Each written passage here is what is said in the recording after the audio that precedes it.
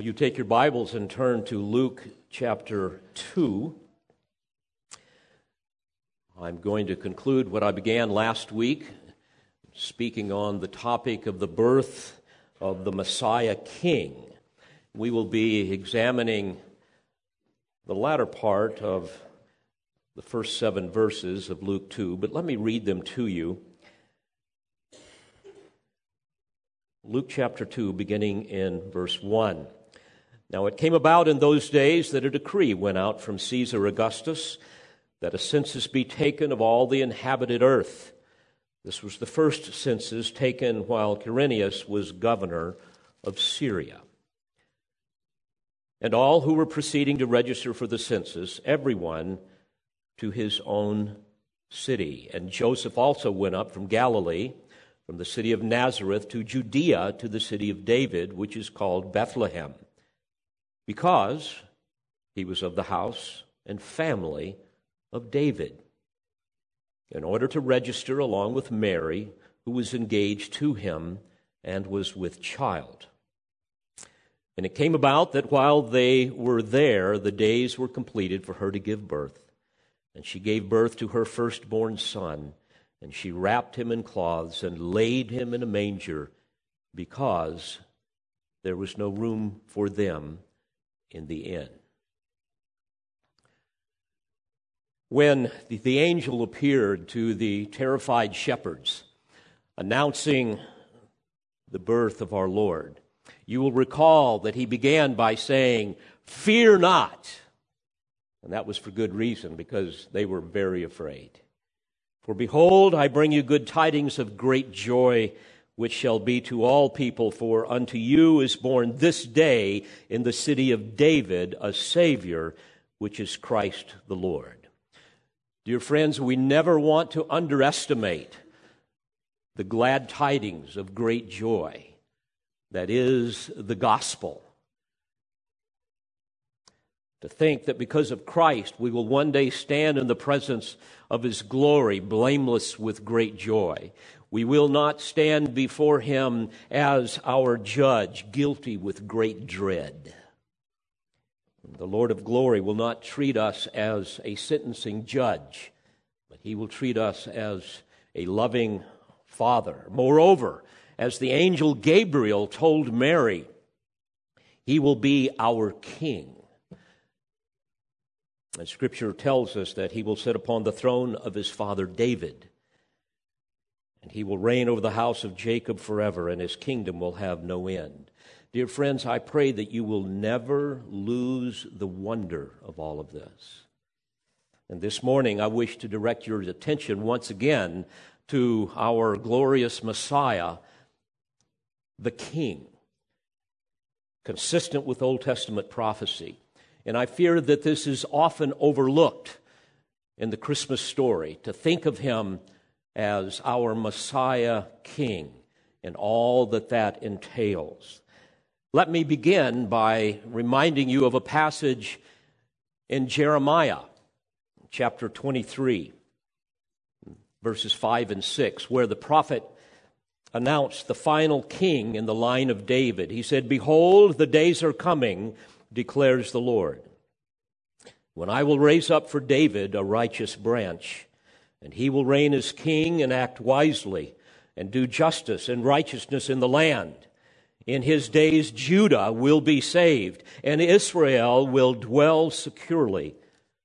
And this is his name by which he will be called, the Lord our righteousness." What an amazing passage of Scripture, especially in the age in which we live, where we see political leaders all around the world filled with greed and corruption and immorality.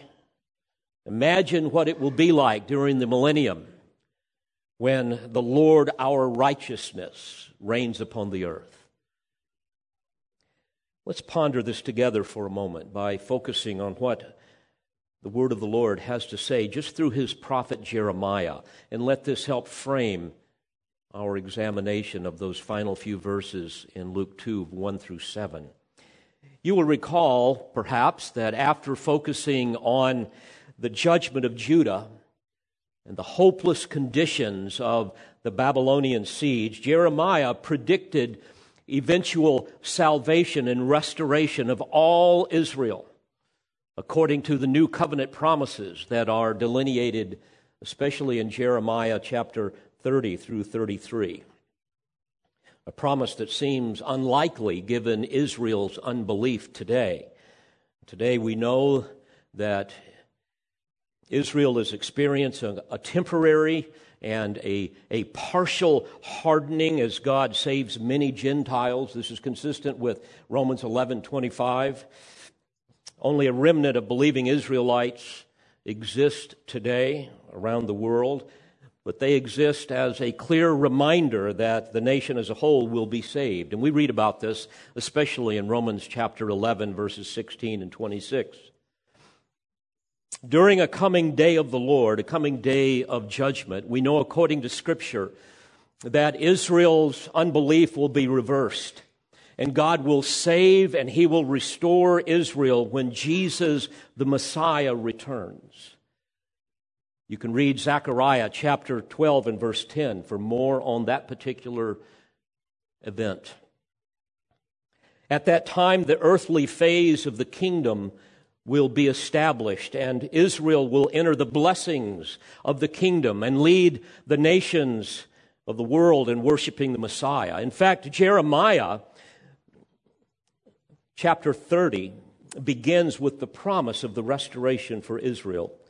In verse 3, he says, "For behold, days are coming, declares the Lord, when I will restore the fortunes of my people Israel and Judah. The Lord says, I will also bring them back to the land that I gave to their forefathers, and they shall possess it." And he goes on then to describe the conditions of the kingdom. In verse 10, we read of the offspring of Israel is going to return from their captivity. The nations that oppressed Israel will be punished. Israel's health will be restored and their wounds will be cured. Jerusalem will be rebuilt. The palace will stand on its rightful place. Israel will be the people of God. In chapter 31, the promises of the new covenant continue. He speaks of a unified Israel that will be the people of God. Israel will be rebuilt. The nation will be filled with joy. Israel will be regathered from the remote parts of the earth. Agriculture and livestock will prosper. The young and old in Israel will be joyful. Sorrow over heartbreaking oppression will cease. And all of these things are just a summary of what the prophet has to say. Then in chapters 32 and 33, he gives even more details regarding both the physical and the spiritual blessings of the kingdom, all because God is faithful to His covenant promises that He originally made to Abraham. In fact, in Jeremiah 33, all God's promises to restore the nation Israel and place the Messiah king upon His rightful throne, all of those promises are linked to the 5 unconditional covenants of Old Testament Scripture. For example, it's linked, as we could see if we studied it, to the covenant that God made with Noah in Genesis chapter 8, where God promised the stability of nature as part of His plan for carrying out His kingdom promises. The covenant that He made to Abraham in Genesis chapter 12.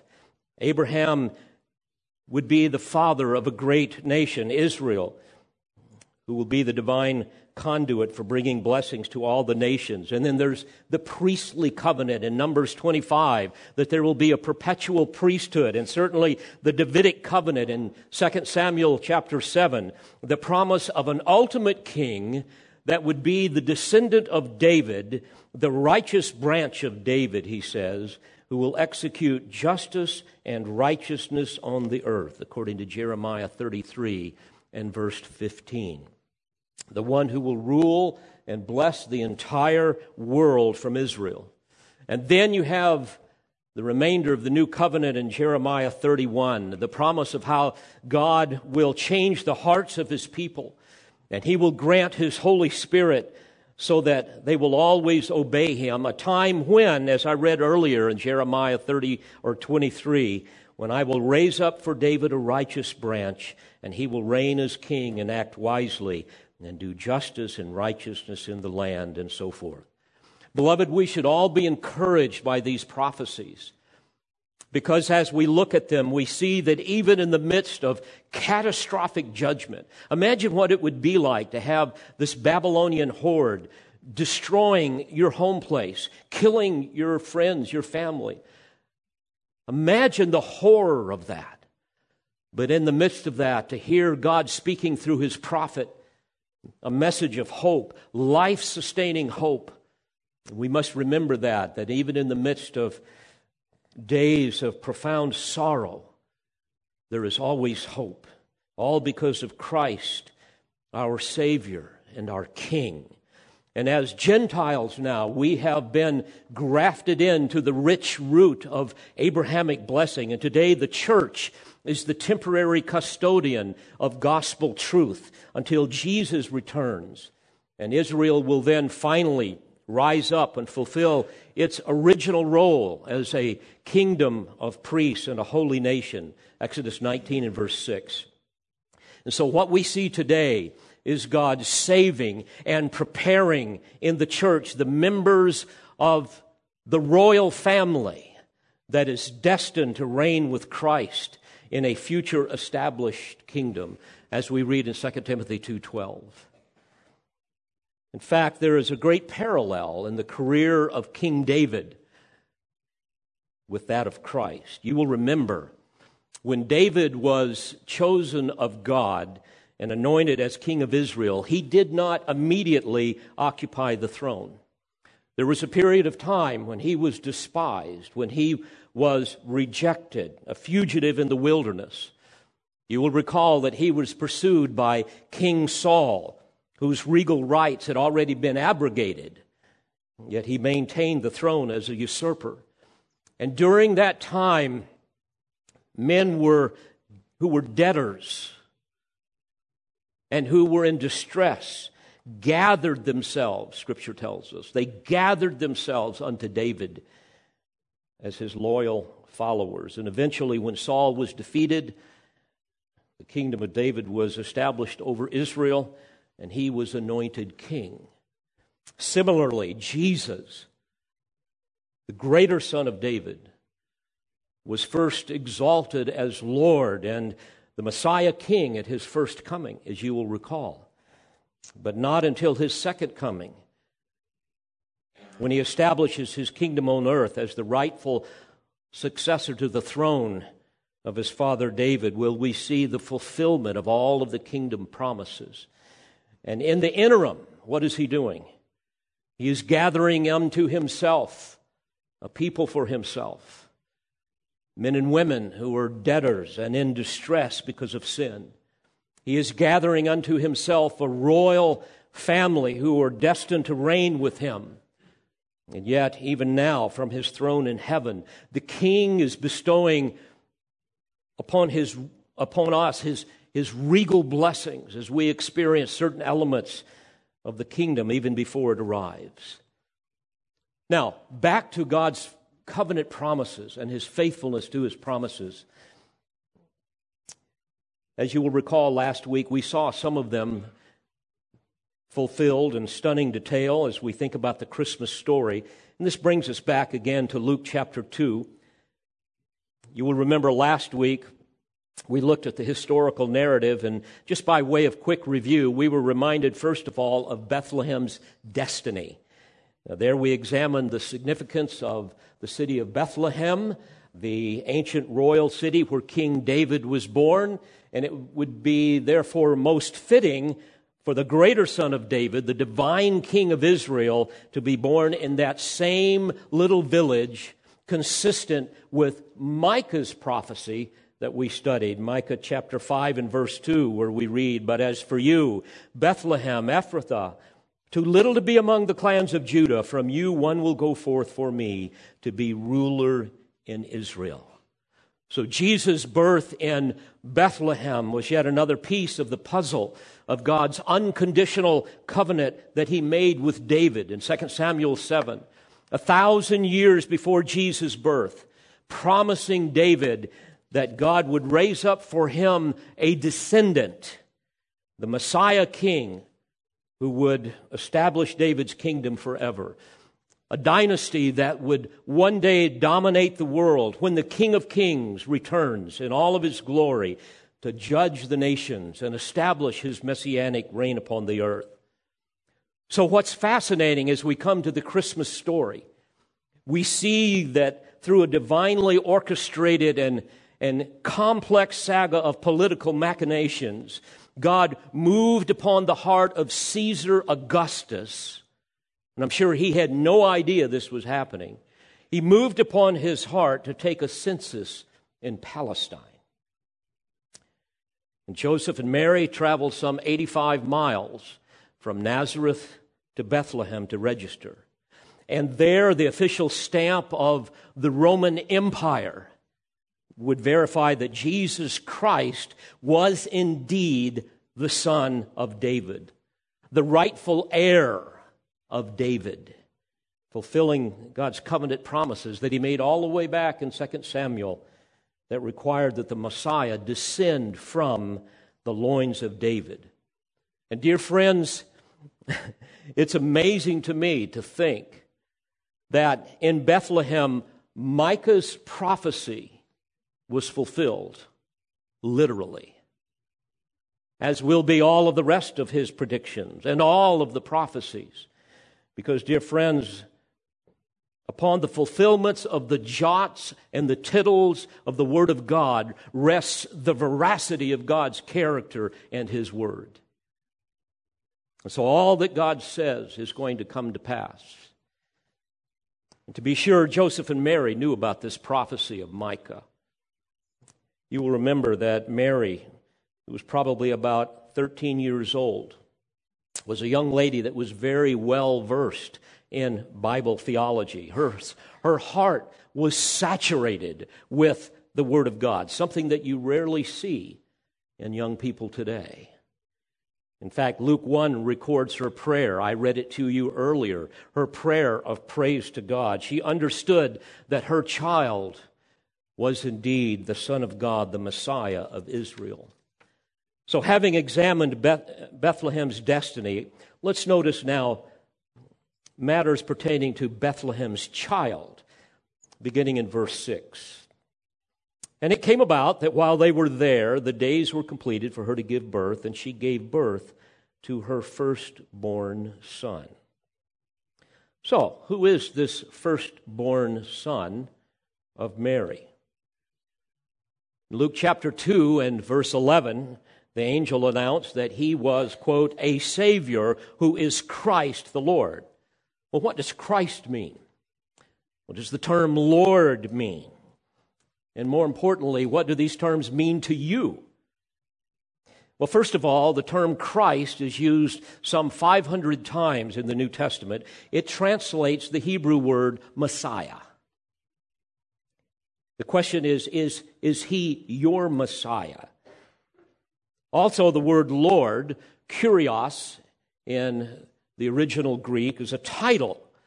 And that title literally means ruler or master, one who commands, one who exercises supernatural authority. So what does this say about Jesus? And what difference should this make in our life? Now, let's remember the context. And I read about this in our scripture reading. Mary and Joseph, as well as Zacharias and his wife Elizabeth, and then the shepherds, all of them knew that the infant child was the Messiah. We know that according to John 1 in verse 41, when Andrew found his brother Simon Peter, he said to him, "We have found the Messiah," which translated means Christ. We also know that the Samaritans also believed that Jesus was the Messiah. In John 4, Jesus met a Samaritan woman. You will remember that. And he exposed her bondage to sexual sin. And in verse 19, the woman said to him, "Sir, I perceive that you are a prophet." And later in verse 25, she said, "I know that Messiah is coming, he who is called Christ. When that one comes, he will declare all things to us." And Jesus said to her, "I who speak to you am he." And Jesus went on to preach to the Samaritans in verses 41 and following We read that many more believed because of his word. And they were saying to the woman, "It is no longer because of what you said that we believe, for we have heard for ourselves and know that this one is indeed the Savior of the world." Dear friends, baby Jesus in the manger was the Messiah sent from God. Now, what did this mean to the Jewish mind? And therefore, what should it mean to us? Well, what about the word Messiah? It comes actually from a Hebrew verb that means to spread a liquid over. And it came to mean symbolically to anoint someone with oil. And so Messiah literally means the anointed one. And Christos, Christ, in Christos being the Greek, Christ in the English, that's what it's referring to, the Messiah, the anointed one. And it's fascinating. If we go back in the Old Testament, we see that there were 3 offices in the theocratic kingdom of God that he designed for his covenant people. And each one of those people in those 3 offices were anointed with oil. In other words, they were consecrated. They were set apart by God for their respective offices. And they were all mediators between God and men. They were all Messiahs, small m, all right?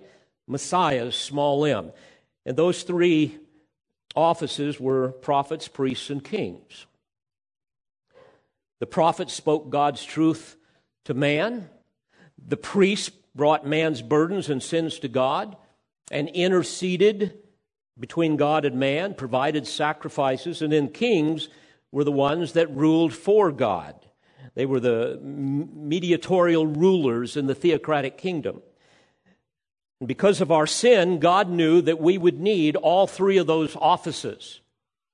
And where I'm going with this is we're going to see that the Lord Jesus Christ was the embodiment of all 3. The Lord knew that we need a prophet to reveal to us the truth of God. He knew also that we need a priest to sympathize with our weaknesses, to be a mediator between us and a holy God, and to intercede on our behalf.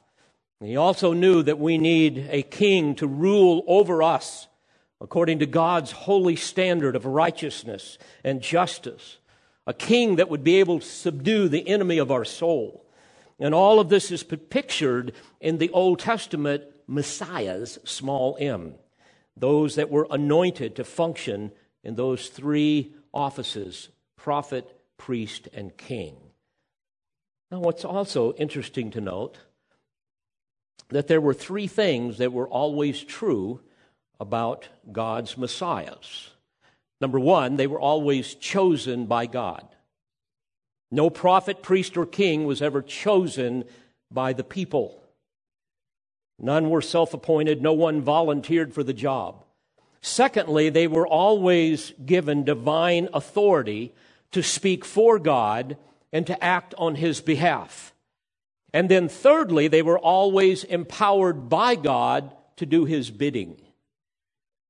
And beloved, each of these 3 offices, prophet, priest, and king, are merged together in the Lord Jesus Christ, the Messiah, the anointed one. He is the perfect embodiment of all 3. We know, according to Scripture, that He was chosen and sent by the Father. You will recall, quoting from Isaiah 42:1, Jesus spoke of the Father choosing Him when He said in Matthew 12:18, "Behold my servant whom I have chosen, my beloved in whom my soul is well pleased." And in John chapter 6 and verse 38, we read, "I have come down from heaven not to do my own will, but the will of Him who sent me." And Jesus said in John 8:54, "It is my Father who glorifies me." Hebrews chapter 5, verse 5, "Christ did not glorify Himself so as to become a high priest, but He who said to Him, 'Thou art my Son, today I have begotten Thee.'" Quoting Psalm chapter 2 and verse 7. So Jesus was chosen by God. He is the priest king. He was also given divine authority. Jesus said in Matthew 28, verse 18, all authority has been given to me in heaven and on earth. Authority over men, authority over Satan, authority over nations, over demons, over nature, over disease, over death. In John 5 and verse 22, he says, the Father has given all judgment to the Son. And in verse 27, we read, he gave him authority to execute judgment because he is the Son of Man. And also, like the Old Testament Messiahs, he was empowered by the Holy Spirit. We read of this in Matthew 12 and verse 18, again, quoting from Isaiah 42:1, I will put my Spirit upon him, and he shall proclaim justice to the Gentiles. And in John 1, verse 32, John testified, saying, I have seen the Spirit descending as a dove out of heaven, and he remained upon him. Beloved, all through Scripture, we see the supremacy of Christ. We see how God chose him and gave him all authority and power in all three offices. You might recall in Ephesians chapter 1, beginning in verse 20, the Father, quote, raised him from the dead and seated him at the right hand in the heavenly places, far above all rule and authority and power and dominion, and every name that is named, not only in this age, but also in the one to come. And he put all things in subjection under his feet, and gave him as head over all things to the church, which is his body, the fullness of him who fills all in all. Beloved, this is the Messiah, the infant in the manger, Mary's child. And the Apostle Paul tells us, beginning in Colossians 1, that he is the image of the invisible God, the firstborn of all creation. For by him all things were created, both in the heavens and on earth, visible and invisible, whether thrones or dominions or rulers or authorities. All things have been created by him and for him. And he is before all things, and in him all things hold together. He is also head of the body, the church, and he is the beginning, the firstborn from the dead, so that he himself might come to have first place in everything. For it was the Father's good pleasure for all the fullness to dwell in him, through him to reconcile all things to himself, having made peace through the blood of his cross. Through him, I say, whether things on earth or things in heaven. So indeed, he was empowered by the Spirit. All authority was given to him. And it's for this reason, Paul will say in Philippians chapter 2 and verse 9, God is highly exalted him and bestowed on him the name which is above every name, that at the name of Jesus every knee should bow, of those who are in heaven and on earth and under the earth, and that every tongue should confess Jesus Christ as Lord, to the glory of God the Father. Dear Christian, don't miss this. Please don't miss this.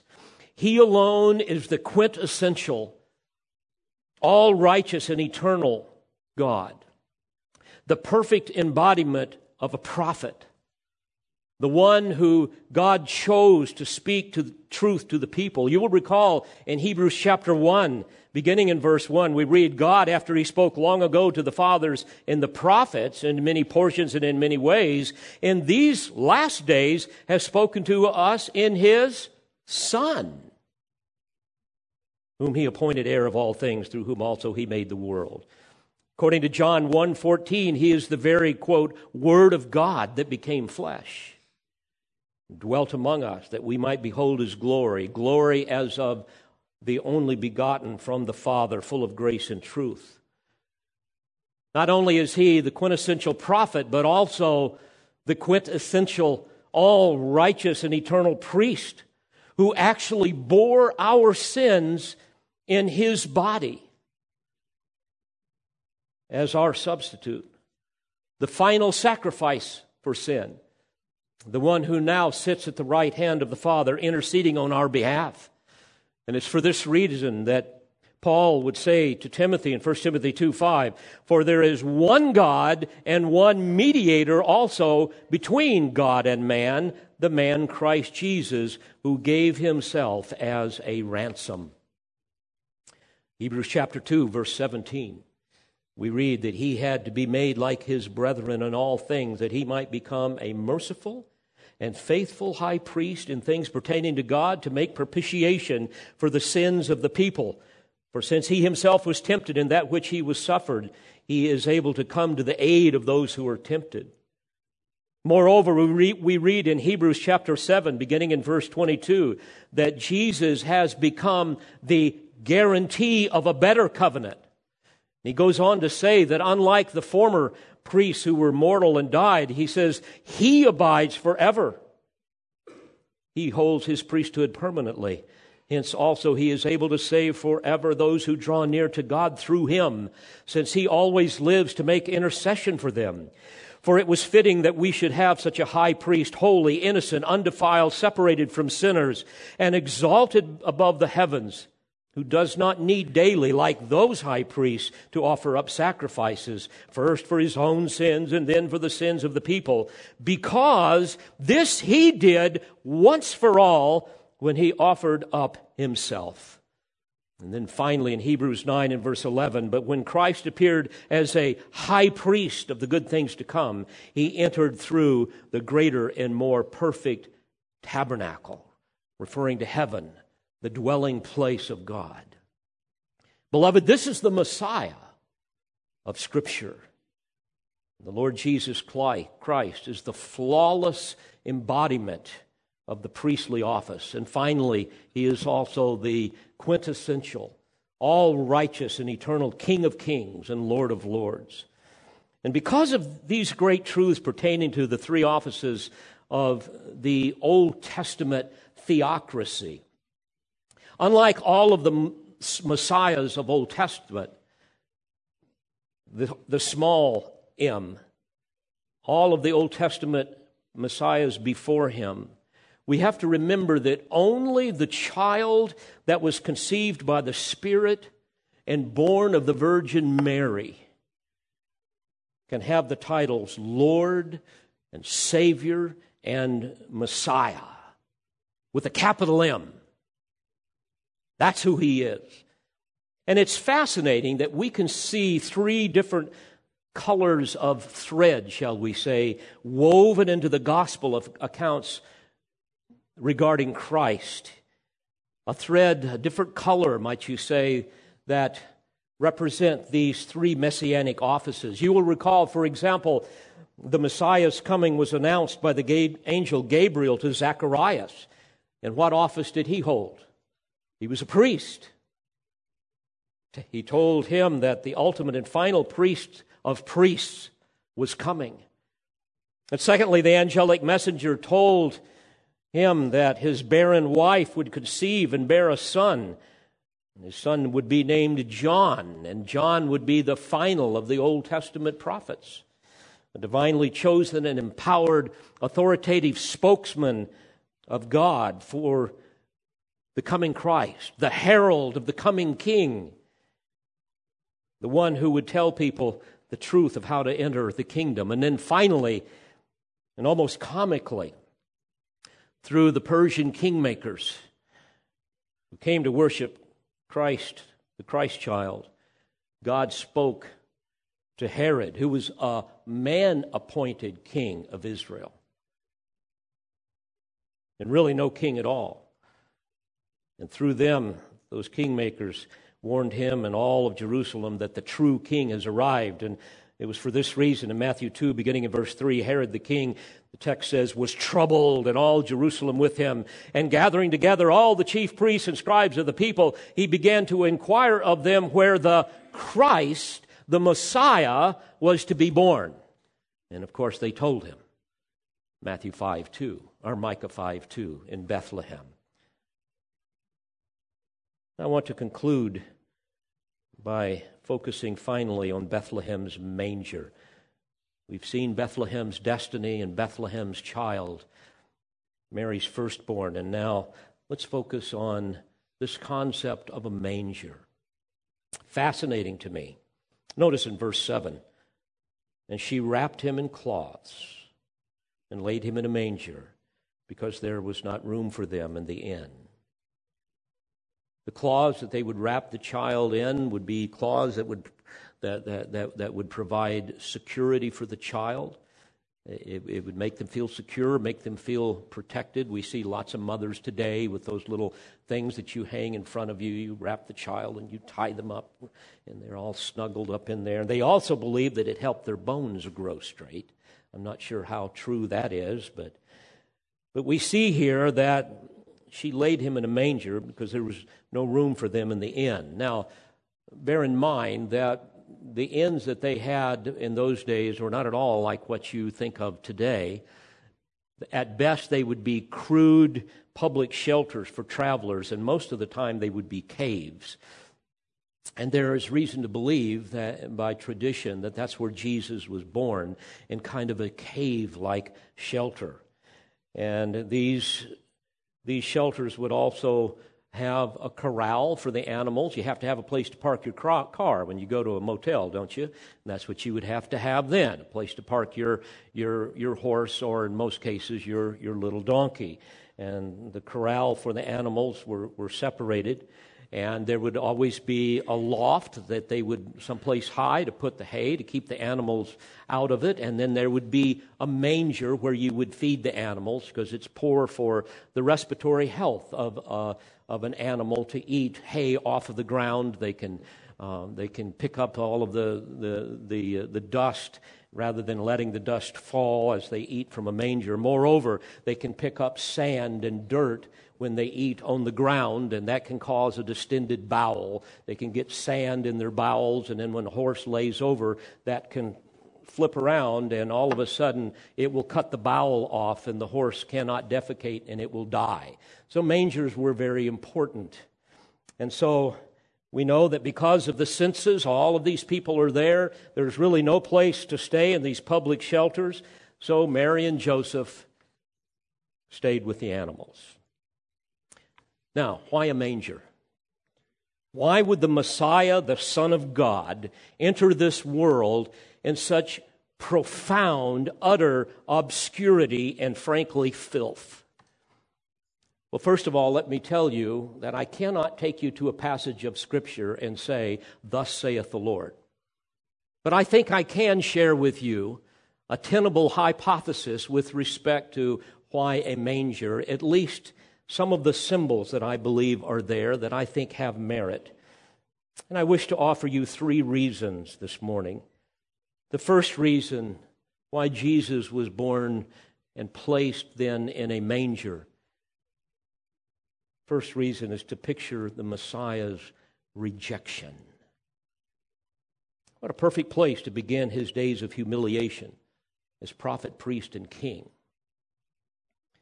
Remember, as prophet, he came as the living Word of God to save sinners, to tell sinful man how they can be made righteous. And for this reason, according to Philippians 2, he emptied himself, taking the form of a bondservant, and being made in the likeness of men, and being found in appearance as a man, he humbled himself by becoming obedient to the point of death, even death on a cross.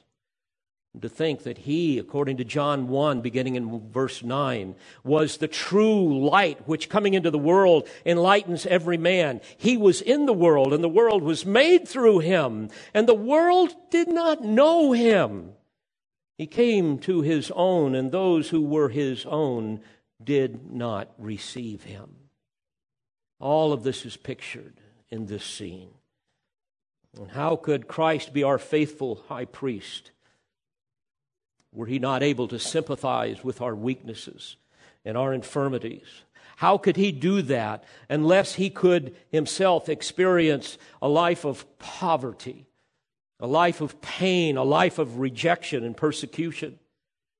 And it's for this reason the writer of Hebrews tells us in chapter 4, verse 15, "For we do not have a high priest who cannot sympathize with our weaknesses, but one who has been tempted in all things as we are, yet without sin. Let us therefore draw near with confidence to the throne of grace, that we may receive mercy and may find grace to help in time of need." Dear friends, think about it. Had the Messiah come in the splendor of his regal glory, as he will in his second coming, man would have worshiped him all over the world, but for all the wrong reasons. All of the wrong reasons.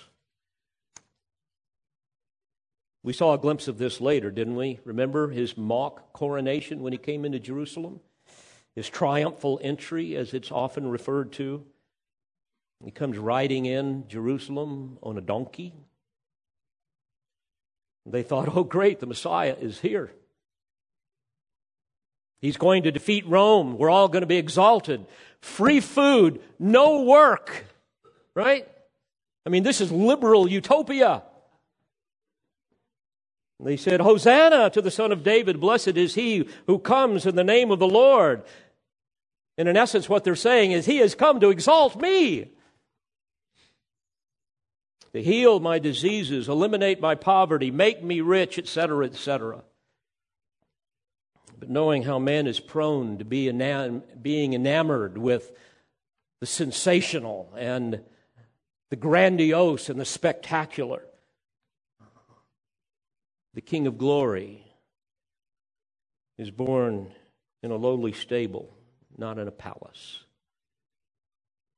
And the manger is a picture even of the poverty of spirit that is necessary to enter into the kingdom of God, as well as a depiction of the world's rejection of his terms as king. So the King of Kings would be born in a cave, and later he would be put to rest in a tomb. He was placed in a manger, and later on he would be hung upon a cross. It's interesting, he would be twice wrapped in cloths, once at his birth and again at his death. And he would be homeless in birth as well as in death. And indeed, the Lord himself said in Matthew 8:20, the foxes have holes and the birds of the air have nests, but the Son of Man has nowhere to lay his head. So much for the heresy of the prosperity gospel. He came the first time being borne along in his mother's womb on a donkey, attended by two humble teens dressed in peasant's garb.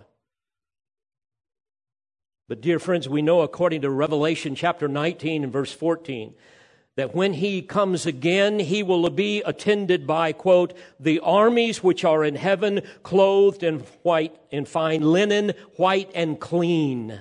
A reference to his glorious church. That's us, folks. And the first time he came, he wore swaddling clothes, but when he returns again, according to Revelation 19 and verse 16, he will be, quote, clothed with a robe dipped in blood. And his robe, and on his thigh he has a name written, King of Kings and Lord of Lords. The manger not only depicts the Messiah's rejection, but I believe it also depicts his humanity. Remember, sinful man could never atone for his own sin, so God had to do something. God's holy justice could not be satisfied apart from an infinitely holy ransom. And only by his provision of his own Son could such a remedy be accomplished. Thus the virgin birth. The work of redemption demanded a theanthropon, a God-man, one who could supernaturally fuse the human nature with the divine nature into an indissoluble bond. So Jesus had to take upon himself the nature of a man in order to be punished for our sin as our substitute, but he also had the nature of God in order to live a sinless life and to be a holy ransom that would satisfy God's justice. Moreover, he would also have to be God in order to endure the sins of all whom the Father had given him. So both the human and divine natures had to be supernaturally woven together. Jesus had to be conceived by God and born of a virgin in order for him to be both the Son of Man and the Son of God, a son of a virgin according to the flesh, and God with us according to the Spirit. And as I think about it, what better way for God to establish the humanity of his Son than to have him born of a virgin in a stable and placed into a manger. It reminds me of the passage in Hebrews 2 and verse 9 where it says, we do see him who has been made for a little while lower than the angels, namely Jesus, because of the suffering of death, crowned with glory and honor, that by the grace of God he might taste death for everyone. This doesn't mean that he came just to die, but he came to die for us. As a man, he became our substitute. So not only does the manger picture his rejection and his humanity, but finally, I think it pictures the Messiah's subjects. Will you join me for a moment? Picture in your mind, in your imagination, the scene. Look around that dusty stable. And I want you to tell me what you don't see. You don't see any emperors. You don't see any kings or queens, princes or noblemen. You don't see any generals that lead vast armies. You don't see any celebrities. You don't see any business moguls. You don't see any Pharisees, do you? You don't see any scribes, any of the Sadducees, any of the Sanhedrin. And you don't see any vast crowds clamoring after him, vowing their allegiance to him. You don't see any of that, do you? No. What you see is simply two Galilean rednecks, peasants from Nazareth, poor, uneducated, common people, but whom had been given the gift of faith and therefore were recipients of divine grace like all of us. Folks, these are the subjects of the King of Glory, soon to be joined by the peasant shepherds, and then later on the Gentile kingmakers come. And then as we see over the course of redemptive history, a great multitude that no man can number, from every nation, from all tribes and people and languages. Beloved, Jesus is the Savior and Lord of the meek and the lowly, not the proud and the mighty. He is the prophet, he is the priest, he is the king of the broken and the bowed down, not the self-willed and the self-exalted. My mind always goes to 1 Corinthians 1 in this regard. In verse 26, Paul says this, "For consider your calling, brethren, that there were not many wise according to the flesh, not many mighty, not many noble, but God has chosen the foolish things of the world to shame the wise. And God has chosen the weak things of the world to shame the things which are strong. And the base things of the world and the despised God has chosen. The things that are not, that he might nullify the things that are, that no man should boast before God." Dear friends, may I challenge you in closing this morning. Don't miss these magnificent truths that are utterly eclipsed by all of the materialistic and immoral clutter of Christmas in our modern day. All you have to do is drive down the street and look at the things out in people's yards. And you are not going to see, at least very seldom, will you see anything that resembles the great truths that God has presented to you today in His Word. But don't let that be true in your heart. And for those of you who just live for yourself, for those of you who really down deep in your heart, you really don't know Christ, you're just desperate for affirmation, just kind of going through life, maybe filled with bitterness and discontent and immorality, whatever it is, I pray that today you will bow before the Messiah King, the greater Son of David. Or mark my word on the basis of Scripture, if you don't, you will one day bow before him not as your king, but as your judge and as your executioner. And for every believer, I pray that you will think upon these things during this Christmas season. Meditate upon these things. Rehearse these things. I know some of you say, Pastor, there's just so much in all of this. Yes, there is. I understand that. And I know you're not going to get all of it. That's why there's a thing called the internet where you can go and you can listen to these things again. Make them a part of your theology. Make them a part of your life so that you can impart these great truths to your children and they can impart them to their children so that Christ can be exalted. Otherwise, all Christmas is Santa Claus, trees, and gifts, and the sappy Hallmark concept of the magic of Christmas, falling in love. All of those shows are the same, aren't they?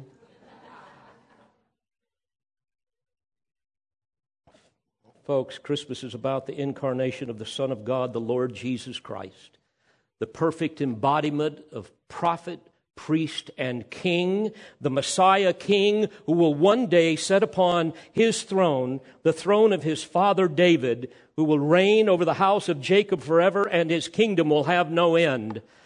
And I close with this thought. On Friday night, Nancy and I were able to join Joe and Tara at the Schermerhorn Symphony Center, where we heard Handel's great oratorio, The Messiah, one of my favorite pieces of music. And I remember standing, as I do every time, with tear-filled joy when they sang the Hallelujah chorus. Isn't that just, I mean, if there's ever a piece of music that's inspired, it's that. That whole oratorio, it's all Scripture. And I remember standing there, hearing them sing again, Hallelujah, for the Lord God omnipotent reigneth. Hallelujah, the kingdom of this world has become the kingdom of our Lord and of his Christ. And he shall reign forever and ever. King of kings, forever and ever. Hallelujah, hallelujah. And Lord of lords, forever and ever. Hallelujah, hallelujah. Dear friend, allow these truths to animate your heart this Christmas season. Animate your soul to praise your Savior and your King, and to cause your heart to cry out, oh, Lord Jesus, come quickly. Amen? Come quickly. Let's pray together. Father, thank you for these magnificent promises that you have given us in your word. I pray that this Christmas season will be a time when we fall before you like never before to worship you as not only our Savior, not only our prophet, our priest, but also our Messiah King. A people who long for your kingdom to come and for your will to be done on earth as it is in heaven. Lord Jesus, come quickly. We long for that day when the glory of the Lord will cover the earth as the waters cover the sea. And until that time, we will serve you and look for your appearing. For it's in Christ's name that I pray. Amen. We pray you've been edified by this presentation. You've been listening to the teaching ministry of Calvary Bible Church in Jolton, Tennessee. For more information on Calvary Bible Church or for more audio, please visit our website at cbctn.org.